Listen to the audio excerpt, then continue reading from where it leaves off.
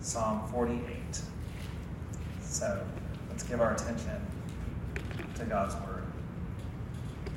Psalm 48, a psalm of the sons of Korah. Great is the Lord, and greatly to be praised in the city of our God, his holy mountain, beautiful in elevation, is the joy of all the earth.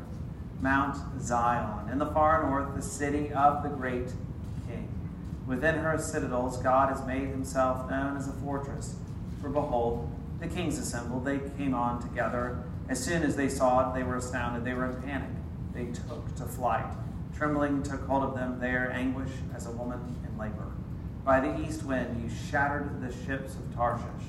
As we have heard, so we have seen in the city of the Lord of hosts, in the city of our God, which God will establish forever. We have thought on your steadfast love, O God, in the midst of your temple. As your name, O God, so your praise reaches to the ends of the earth. Your right hand is filled with righteousness.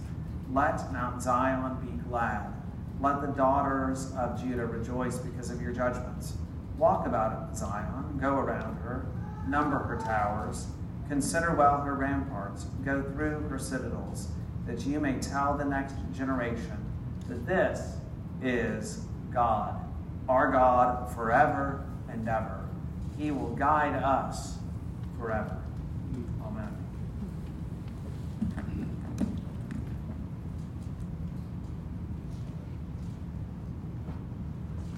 Yeah, let's do this. We're going to take a moment and switch the batteries if we can do that. Two of us. How many ministers does it take? This is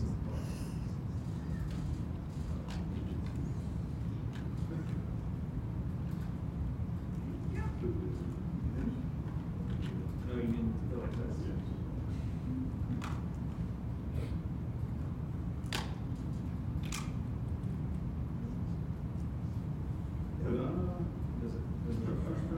They're green. Testing. Does it work now? Yeah. Yep. Yes. Someone gave me this shirt last Sunday night. Take it. I promised them I would wear it tonight, and they're not here. But I love it.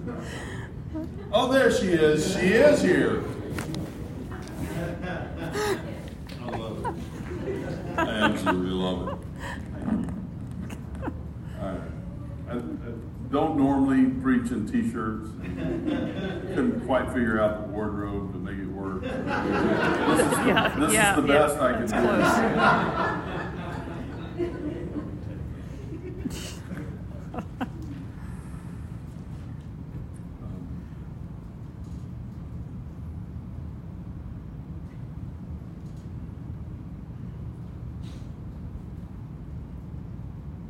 This is continuing the series of picking a song that complements the morning message.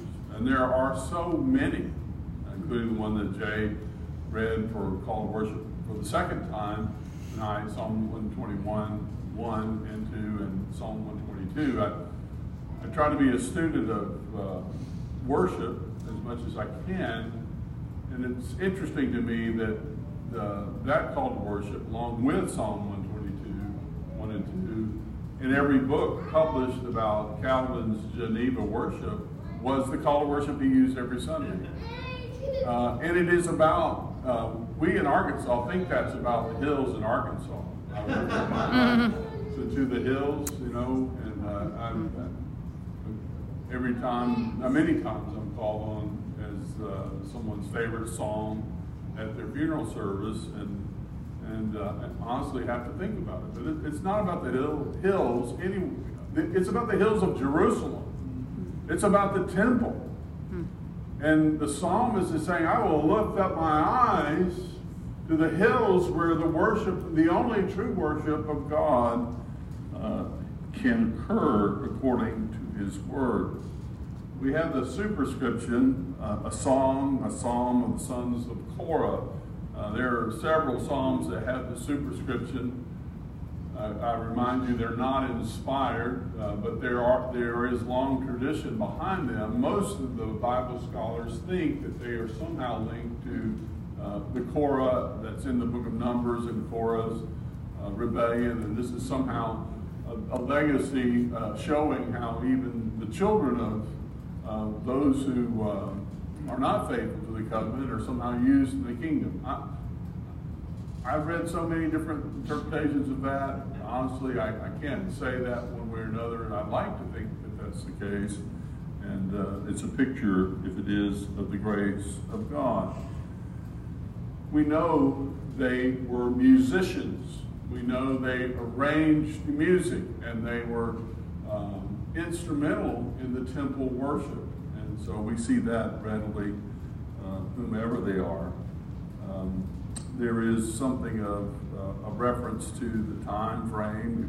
If some scholars, we'll come back to that, but it's an interesting thing to observe. The psalm begins with declaring the greatness of the Lord, the greatness of Yahweh, that he is greatly to be praised in the city of our God, his holy mountain, which is Jerusalem.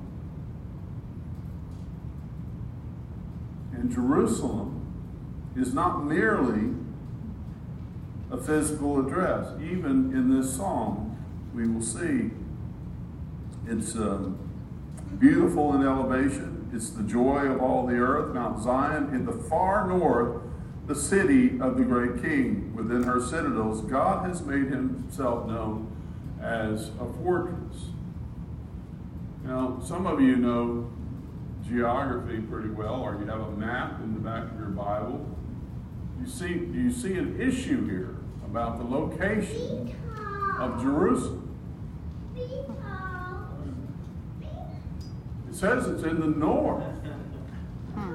It's kind of in the middle. Maybe if you go from the historic boundaries of Dan to Beersheba, but it's more toward the southern third of Israel than the north. So what is that?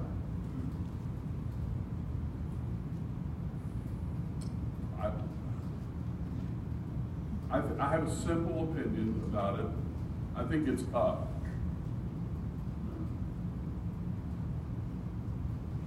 I think that's the only right explanation that you can make of it. Now, we all know, we read a map on every map since 1559. The Mercator map, famous Mercator map, north was up on the maps. And the northern hemisphere that we live in is up on the maps. Not always true. There are people in Australia who resent that, and they make their maps from the south.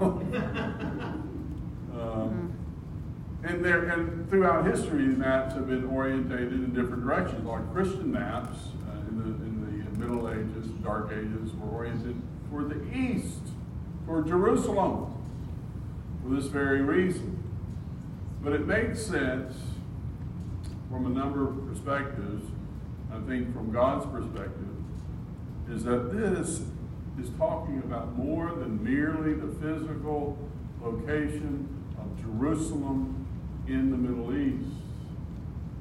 It's not only, it is speaking of that. It's literal Jerusalem, of course, but it's also right for us to sing hymns like the first one, which is one of my all-time favorites, Zion, city of our God.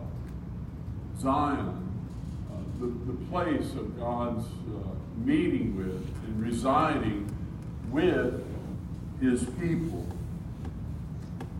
And the New Testament underlines that repeatedly. One of the wonderful things about going through the Sunday school class is going through those passages and hearing them applied to the church.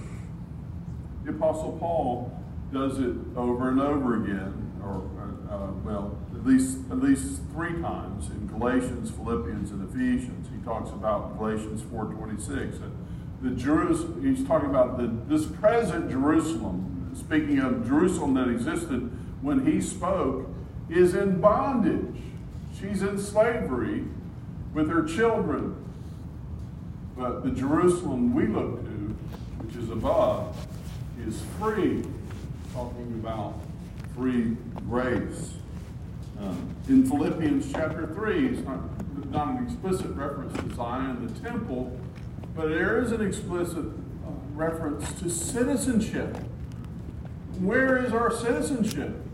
Paul makes a big deal of his Jewish pedigree. He makes a big deal of his, at times, of his Roman citizenship. In Philippians 3, he talks about the fact that our citizenship is in heaven. And again, the passages from the book of Revelation that we looked at briefly this morning point to the end of time, the heavenly Jerusalem. Revelation 21, verse 2, verse 10, talk about the heavenly Jerusalem, which is our ultimate destination. Certainly, David, if this is David or perhaps a later psalmist, one of the songs of Korah, who put this hymn together by the inspiration of the Holy Spirit, had these things in mind. But the spiritual application, that this is our fortress, this is our place of refuge, this is the place that we can have confidence in the midst of the trials and the troubles of this world, is absolutely essential for our spiritual well-being. It gives us confidence. And we live in an age where this truth has been much diminished, much set aside. The doctrine of the church that we hold so dear, that's so elevated in our confession, that's so elevated in the Scripture, often views the church as just some kind of parentheses in God's plan of salvation. This understanding of the church includes the Jewish people of old and all the Gentiles who put their faith in the God of Abraham, Isaac, and Jacob. This is not replacement theology, it is fulfillment theology that we hold to. And it should be the source of our great confidence. The second thing I would point out from this psalm in verses 4 through 8 is, first of all, that Jerusalem is the place where God resides with his people. The second is in verses 4 through 8 that God defeats the enemies of his people. Talks about the kings assembling together. As soon as they saw it, they were astounded. They were in panic. They took to flight. Trembling took hold of them. Their anguish as of a woman in labor. By the east wind you shattered the ships of Tarshish. That's in Lebanon, the coast of Lebanon, famous for shipbuilding. We don't know the exact historic events the psalmist is referring to, but it could have been one of several. It could have been the events surrounding Sennacherib's invasion, the king of Assyria is sending his army to destroy them, the one that Isaiah confronts and prophesies miraculously. This mighty army of 185,000 that's about to descend upon Jerusalem and destroy it is going to be turned back. And the famine and the siege is going to be lifted all at once. And all the people laughed. And sure enough, it happened exactly according to the plan of God. It could have been that time. It could have been a little earlier, in the time of Jehoshaphat. Some scholars think it's definitely the time of Jehoshaphat because it references in 2 Chronicles chapter 20, verses 19, 25, and 26. It also references the Korathites. So it would make sense the sons of Korah would sing a song in reference to the defeat of God's enemies by and it was a coalition of nations. It was Moab and Ammon, and all the surrounding nations came against Jehoshaphat and Israel, if you remember, and Jehoshaphat was given a great victory.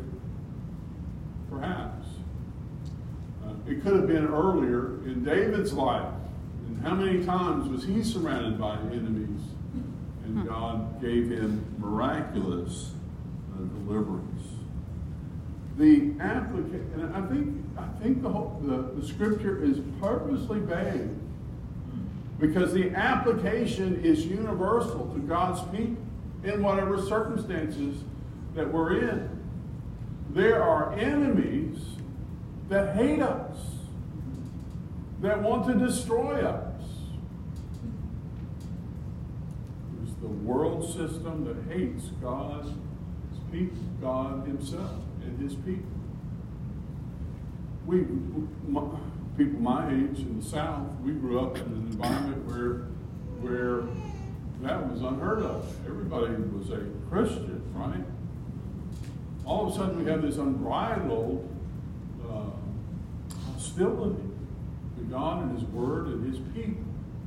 And it's let loose at every level. I mean, the things that go on in the public discourse are mind-boggling. They're absolutely mind-boggling that they can even take place and people don't even bat an eye. We have enemies. We have the world. We have our own sinful flesh.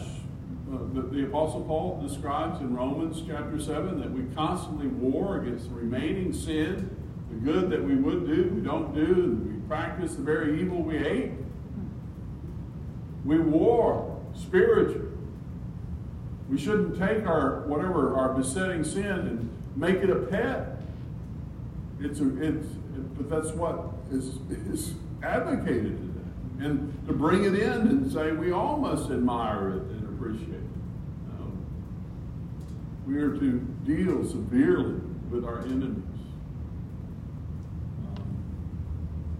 And the devil himself, the devil's real.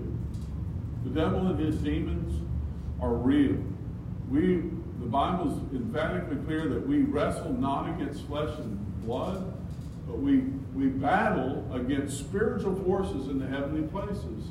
And our weapons are not carnal weapons. I'll confess, one of my besetting sins is I watch far too much alternative media. And that includes and what happens in Portland, Oregon this weekend. Christians were trying to meet in a public park and have a prayer meeting. And they were absolutely brutalized with paint bombs, with pepper spray, with clubs and shields. They couldn't have a prayer meeting in public. So there's that. There's that whole thing. So what are we to do? And my flesh wants to go out and take it just crawls. My flesh crawls. But the scripture is very clear to us. We do not possess the power of the sword or the club. We have something far greater. And when we commit ourselves in the midst of that hostility, and by the way, I was so incredibly blessed by the Christian response. We did not respond in kind. I was just like, I could not have done it. I could not have done it like those dear brothers and sisters and their children did. But that is exactly in the face of that hostility, what we're called to do. Because God will fight for us. He will win the battle. Kings assembled with their mighty armies against Israel, whether it was against David or whether it was against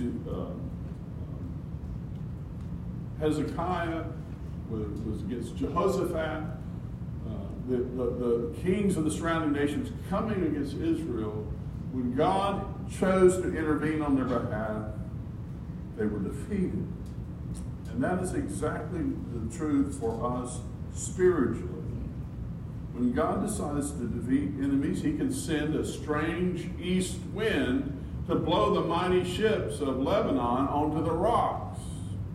Or if they have, I don't know if they have rocks in the Middle East or not.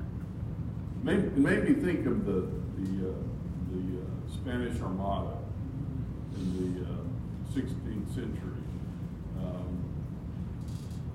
If you're got any English, if there are any Spaniards here, but I just love that. Lord Nelson's incredible victory.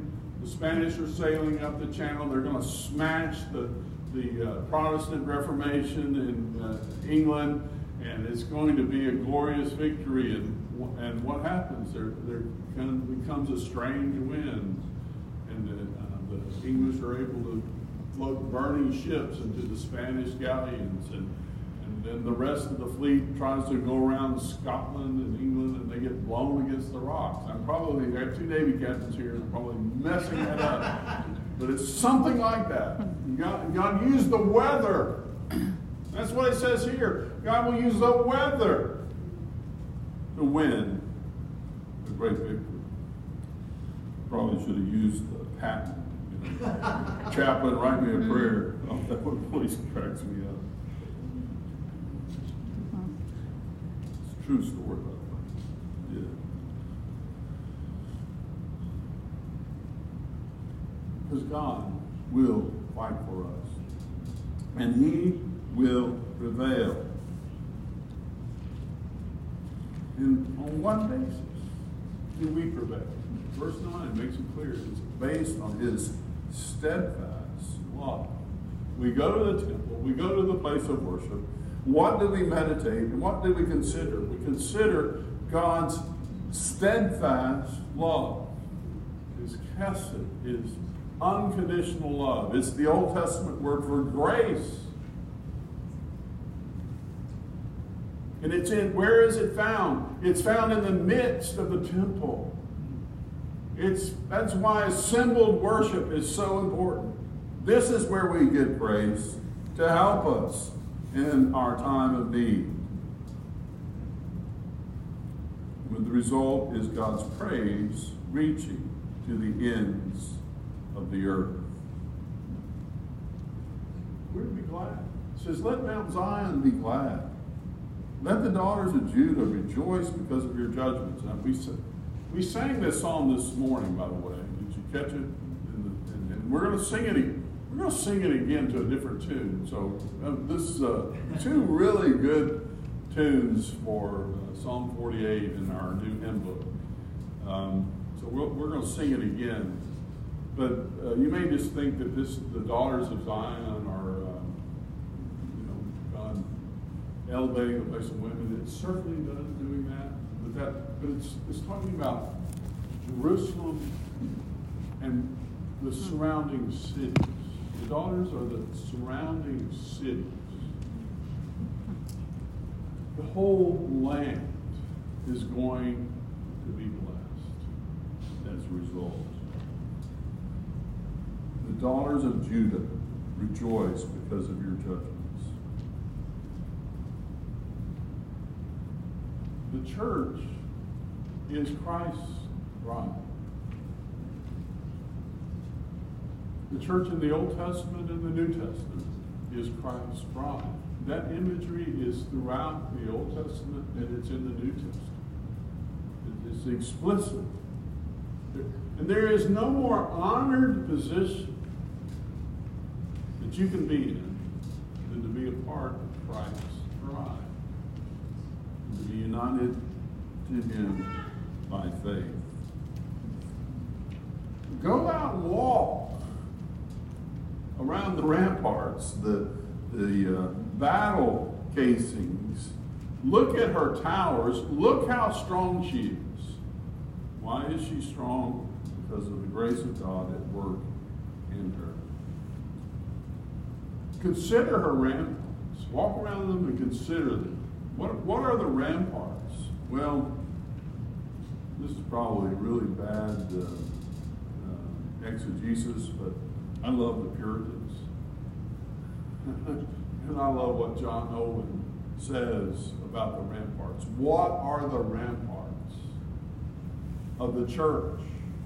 He says, number one is the Lord Jesus Christ and his righteousness.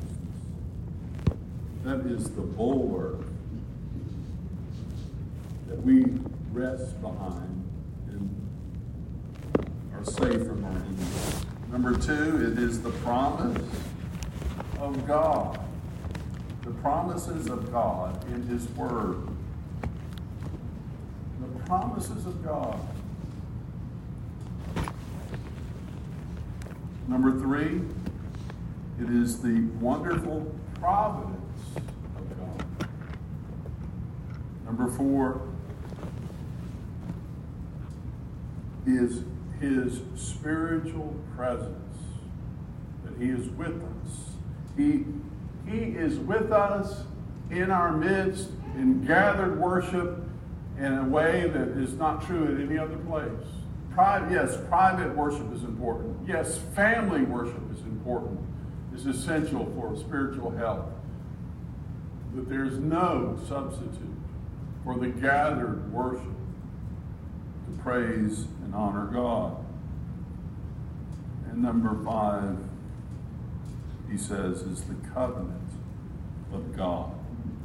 God's eternal covenant that he made among his persons, Father, Son, and Holy Spirit, in order to save a people for himself.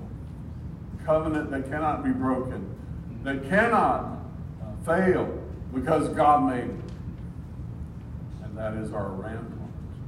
That is our confidence in the midst of the onslaught of our enemies.